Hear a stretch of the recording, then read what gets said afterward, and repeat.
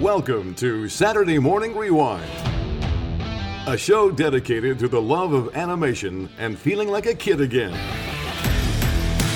Let's go back in time to when cats defended Third Earth. Sword of Omens, give me sight beyond sight. A masked duck protected the streets of St. Canard. I am the terror that flaps in the night. And knowing was half the battle. Yo, Joe!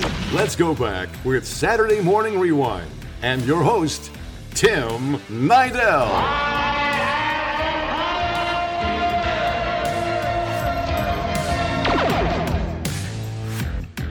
Hello, everybody. Welcome to a brand new episode of Saturday Morning Rewind with your host, Tim Nidell.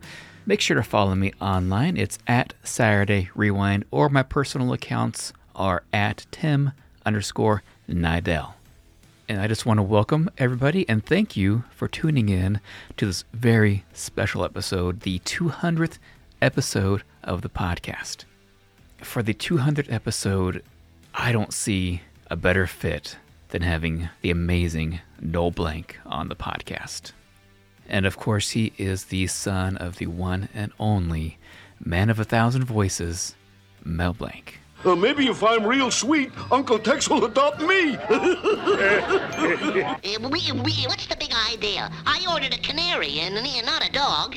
If there's any giving away cigars, Yosemite Sam will give them. Who, me? Oh, I know lots of things. 2 and 2 is 4.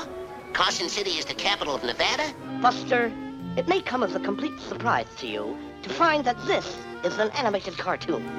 I claim this planet in the name of Mars. Ole, arriba, epa, arriba, andale. I thought, itty bitty putty cat. I think we may need to get Noel on again because I can just talk to him for hours, not just about his dad either.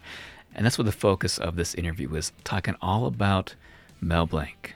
But before I play the interview, I do need to give a quick shout out to my amazing Patreon supporters. First off, to my executive producer of this episode, Mike Clemens. Thank you again for your support.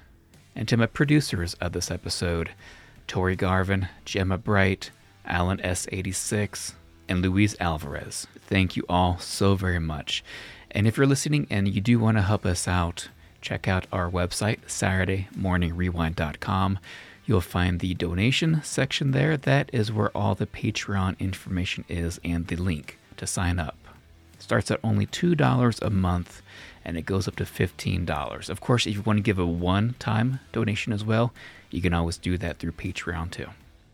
Hey, Toonsters, this is Buster Bunny. No relation to Babs Bunny. We interrupt your regularly scheduled program to bring you this very important interview from Saturday Morning Rewind. No, thank you so much for your time. This really means a lot. I don't really need to say it, but I'm going to say it anyways. Without your dad's work in the voiceover world, my childhood would not be the same, and that goes for millions of other people out there like me. So thank you for your time. Oh, you're very welcome. You know, it's very strange to hear a person not say they didn't grow up with the Looney Tunes. Yes. No matter what country they were in. I always kid them. I said, you grew up with my dad and myself.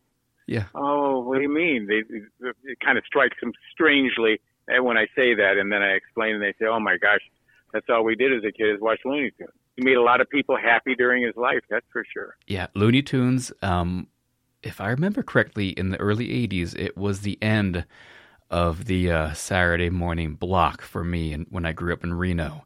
So I think it came on around 11 a.m. and it lasted till noon, and that's when the cartoons were over. So I waited till Looney Tunes came on, and it was a highlight of Saturday mornings for me. Oh, yes. And before that, every day you could find a channel that he was on almost 24 hours a day. It was amazing. Yeah, I mean... They play Looney Tunes nonstop on so many different channels. Yep. In the 90s and 2000s. Yeah. It's got to be great for you to know that at any point you can turn anywhere and you can find your dad. Yeah, at one time that was really easy to do. Not so easy now, that's for sure. Yeah. Because you have so many different channels. But I imagine if you go to, any of the kids' channels, and you'll find them on at least a couple times a day. Yep. So before we dive in to talk about your dad. I want to know more about you. What was your childhood like growing up in the Blank house? Well, I was an only child, so I had my dad and mom to myself, and it was really wonderful because my dad was a very, very funny person, and so was my mom. So our household was full of laughter all the time, and it still is now. I married Catherine, who was our comedy writer when she was 19. I met her about 38 years ago, 40 years ago. Wow. And she was a comedy writer then at 18, 19 years old. And we worked together for many years before we even got married. But laughter is the key to having a happy household, I think. And it was sure full of laughs. I used to attend many of the radio shows my dad was on. I wasn't able to sit in the audience at that time because they didn't allow children under 12 to sit in the audience. So I sat in the sponsors booth. Wow. Where the director and the sponsor and the advertising agencies that did all the radio shows, they had their people in the sponsors booth. I don't know if you remember that. There were, you wouldn't because you're too young, but in the heyday of radio, which was only a 25-year period, most of the radio shows were sponsored by the product. So you'd see the Chevy show with whoever it might be, or the Lucky Strike program starring Jack Benny, or the Old Gold program, or whatever it is. A lot of cigarette sponsors, but their name always came first. And so I got to sit in the sponsors booth and enjoy all the shows as a little kid also. Nice. So you just were able, so you couldn't sit in the audience, but they let you in the sponsors booth. That's awesome. That's right. I don't think I ever, during the heyday of radio, I never sat in the audience. When television came, of course, and Jack Benny went to TV, then I was able to sit in the audience and go backstage after. Man, that must have just been a hoot as a kid just to experience. It was wonderful because I remember sitting on Gracie Allen's lap during the radio show rehearsals. My dad would take me to rehearsals, and I could sit on Gracie's lap or sitting next to George Burns or Jack Benny. It was wonderful to see. The sound effects man always was amazing to me also, because he could make any sounds that you know of, and he had just a little station there with everything that he worked on that could make all these wonderful sounds. Yeah. That's another field that I'm just amazed with, taking out an old leather wallet, making it creak to sound like, footsteps and that kind of stuff. It's amazing. Or squishing cellophane together to make a fire sound. Yeah. Crazy. Or the doors that open and close, the little doors that look like regular doors, only half size. Yeah. And the sound effects man would sit next to one, open the door with the doorknob, close the doors. Walking on gravel.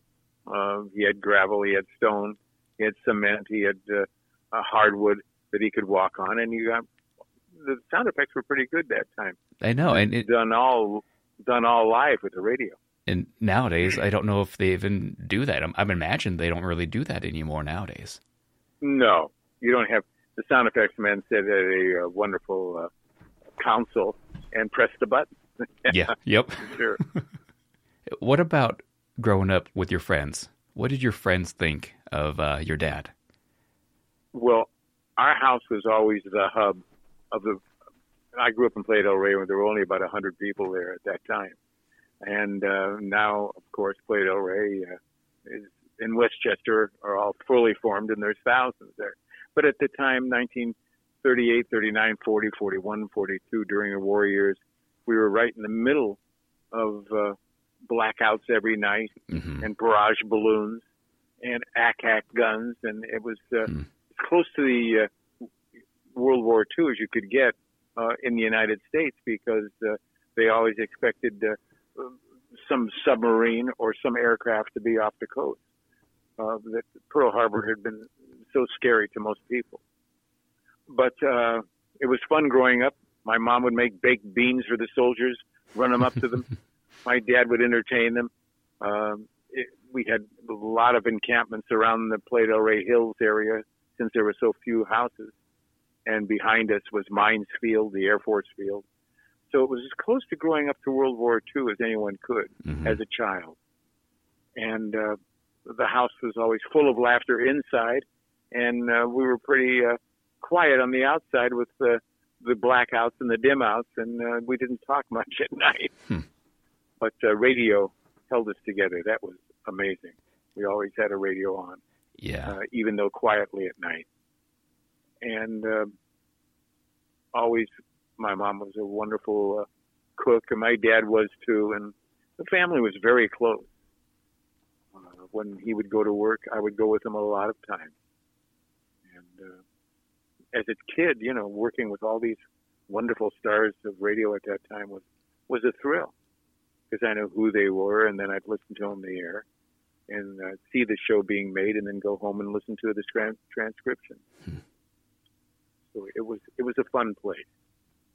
You've mentioned your mom a couple of times, and she's somebody I really don't know much about. Tell me a little bit about your mom. My mom was an amazing mom, that's for sure, and very, very bright woman, very loving.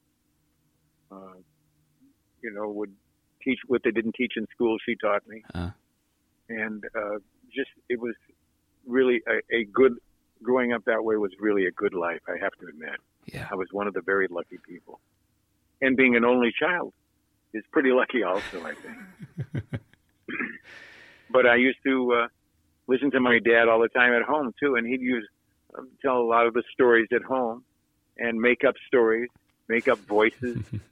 Whenever we'd take a trip, a car trip, he would look around and make voices for the various animals. It was really, he was entertaining in the car, that's for sure. And my mom was a great audience, as was I. Would he ever come home and test out a new voice for you to see what you thought? Oh, yes. Okay. Oh, yes. Very much so. Do you remember which characters he may have done that for? Tweety, Sylvester, the later Speedy Gonzales. When the fellow that played Arthur Lang died, that played Elmer Fudd? Elmer Fudd, yeah. When he died, sure. My dad would, he hated to imitate voices, but they tried out a lot of people, and he ended up doing Elmer Fudd after he died at, I guess, 1956. After 1956, he was Elmer Fudd also. So he did the whole shebang, except maybe Granny. There were about 3 or 4 Grannies, but aside from that, he was doing most of the voices, or almost all of them, actually. There'd be a few characters that, if they were characters of the same animal ilk that talked to each other, if he didn't do both of them, they'd bring in somebody to do one or a couple of the voices. Like Stan Freberg. Stan was quite young at that time, so it wasn't Stan most of the time. Stan really started in television when he was young, with Time for Beanie, which was a puppet show at that time. But before that, there was a fellow, Joe Kearns, Hans Conried, Sheldon Leonard, people, the names of the past that used to come in and do a voice or two. Oh, yeah. It was thrilling to meet them, too. And then we had a cabin up at Big Bear, which we go to about 6 months out of the year still. We got the best lot on the lake for $600. It's still the same cabin with the same furniture that Jack Benny and George Burns, Lucille Ball, the whole bunch used to come up on summer during my summer vacation. Wow! And sleep there and have midnight chocolates and marshmallows and s'mores and whatever we could eat. And I was just a kid up there. Yeah. I think they built it in 1946, and we go up there for 6 months and enjoy the same furniture and the same house. It's like a little museum. The same porch. It would be. When the lake is up, we're only about 15 feet from the lake, and we can see the whole lake from the front porch. Man. And the same boats that we were. Everything is pretty much the same up there. Same boat, same car. Oh my gosh! I mean, it's like a time machine when you go back. Then just takes you back to the good old days. Couple of 51 Merc lead sleds up there that we drive, and the boat still named Bugs Bunny, Chris Draft from 1952, and my own little boat Tweety, a little Speedliner from 1948. Oh yeah, man, it's all there. That's amazing. That is amazing. Gosh. Yeah. So how did you get to be on the radio like this? I started it actually. I started it after my father passed away. So 10 years ago, my dad had a heart attack at the age of 57, and he passed away. And I wanted to, very, very young. I wanted to relive my childhood because he gave me an amazing childhood. Him and my mom did, and I just started doing. I started interviewing the voices that I grew up with, and that's how I've been doing it. Oh, that's wonderful. Yeah, it's a little. And there were trendy. a lot of voices. Oh, of course, yeah. That you grew up with. Yes. It's yeah. Almost endless. endless. A lot of wonderful. I think the performers at the time you grew up were starting to be the major movie stars that were getting paid huge money. Yeah, Dustin Hoffman was one of the first. Me and My Arrow. Dustin Hoffman was the first movie star I remember doing a voice. But so many did, and so many got paid for one movie as much as my dad made his whole life. Yep, it's crazy. When I heard that Reese Witherspoon got $8 million for the voice she did for one movie, I said, "Oh my God, that's about 1/100th of what my dad made during his life." It's sad but true. Sad but true. It's amazing. Oh yeah, and they could pay big prices to these stars because they had an audience in the movies already. When you had Kirk Douglas doing a voice, or with Dustin Hoffman or Al Pacino, whoever it might have been, doing voices for characters, they were paid these huge sums of money, and they could put them name up on the marquee. Yep, which was very interesting. Yeah, and back in your dad's day, his name was the only one you saw. And that's why they remember his name. Yep. And they were giving him $45 a week, and he finally got them up to $65 a week. And they said, "Well, we can't give you any more because you're only here shortly. The other animators and everybody, they have to spend all day here, 7 days a week or 5 days a week, and you come in for half a day and do the voice. How can we pay you more?" He says, "Well, the least you can do is at least give me credit on the screen." So that was the key to it right there. Yep. When they gave him voice credit, moved his salary up to $65 a week, then people began to realize that there was one person doing all these voices. And that was amazing to them that he could, do every voice that they heard. So radio programs started using him too. At one time, he was doing 18 radio shows a week, and no time for lunch or anything. Just running between CBS and NBC and ABC right there in Hollywood and Vine area, and Hollywood and Sunset and Vine rather, and CBS on Gower and Vine. They were all within a 2 or 3 block radius. And he was at a run a lot of the time. They'd hand him a script, and he'd go in and do. He knew the character to do, and you could hear him at one time, if you can imagine, 18 radio shows a week. That's insane because nowadays I can definitely see it because you have the internet. You can do things at home, but back in those days, just back and forth from the studio is insane. Had to run to the studio, sure. And he would develop new voices. When we take a vacation, I remember up in Montreal, Canada, we had a Surrey driver, a Surrey with a fringe on top, and my mom and I and Dad were sitting in back of the driver, and he kept turning around and doing this incredible, strange dialect and voice, and we couldn't believe the voice he had, the dialect, and my dad was able to understand the dialect and copy it, and became, a cartoon character. Mm-hmm.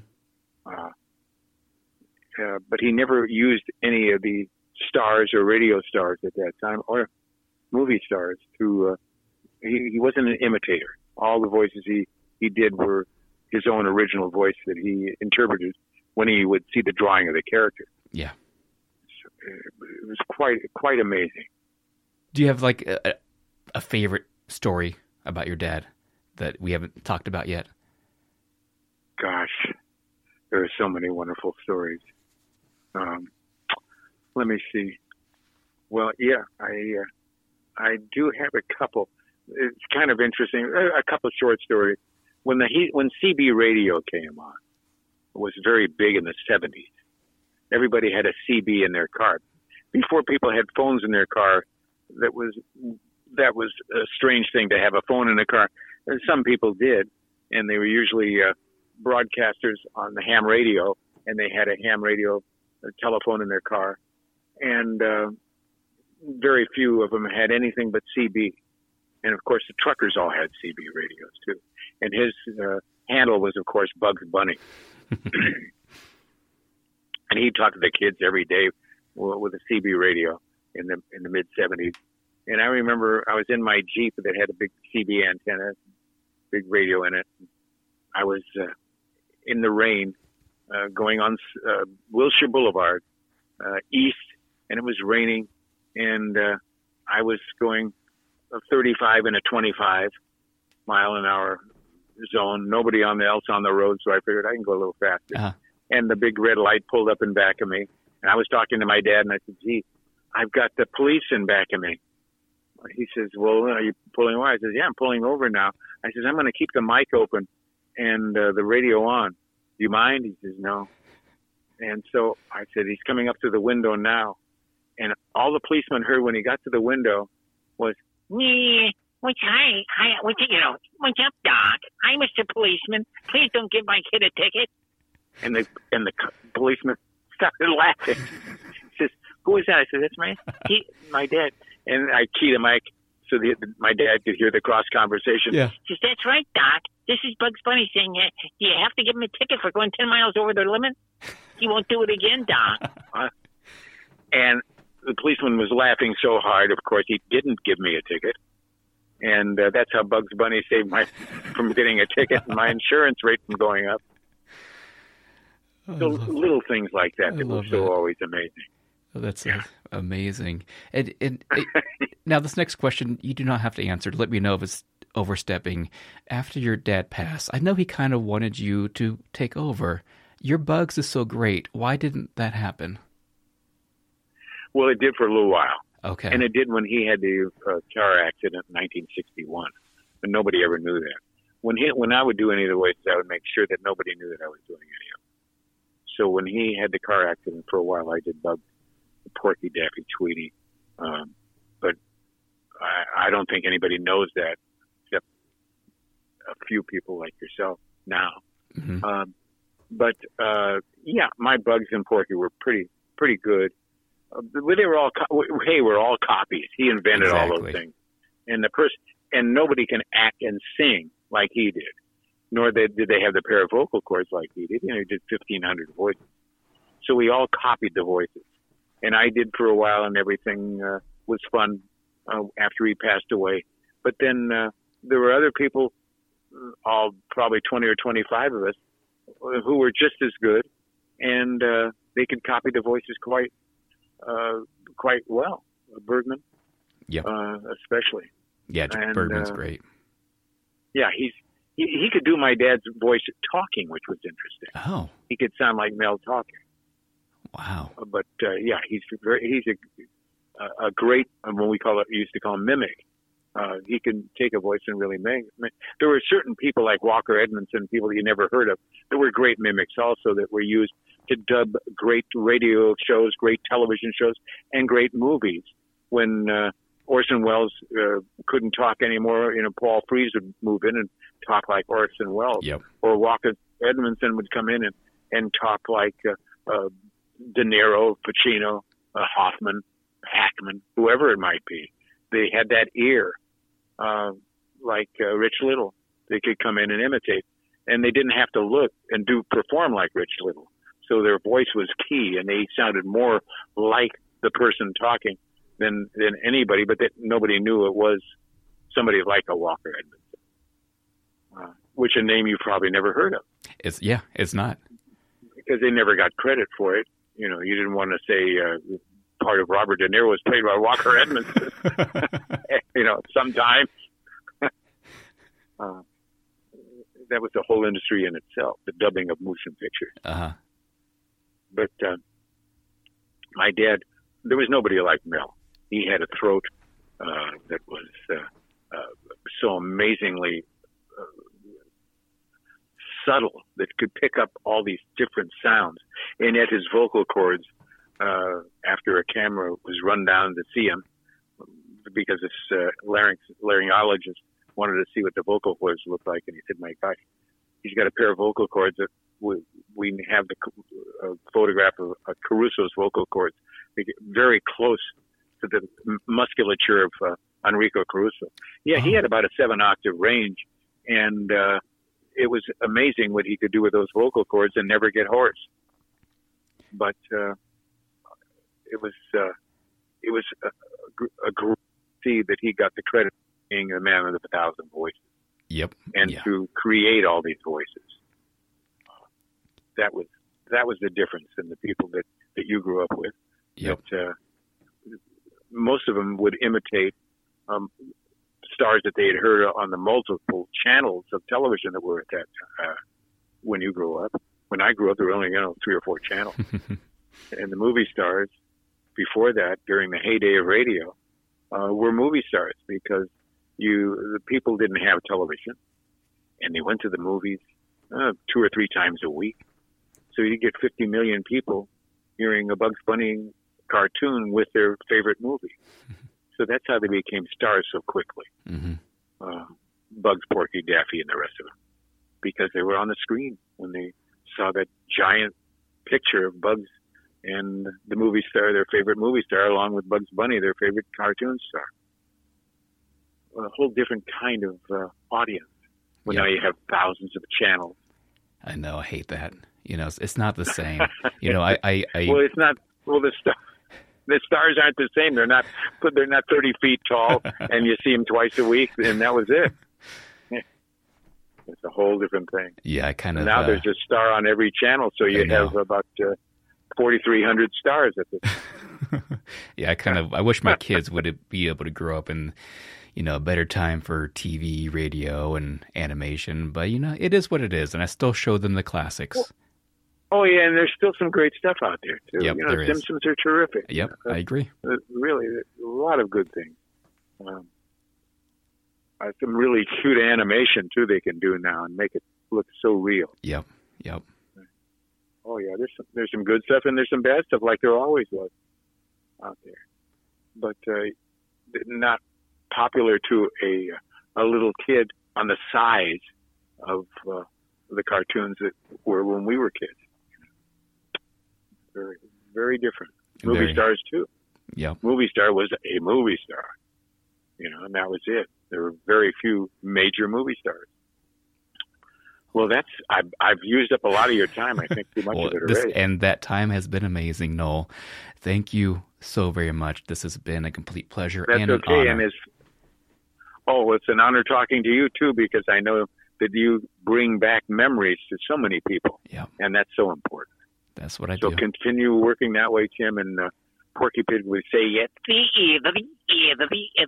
That's all, folks.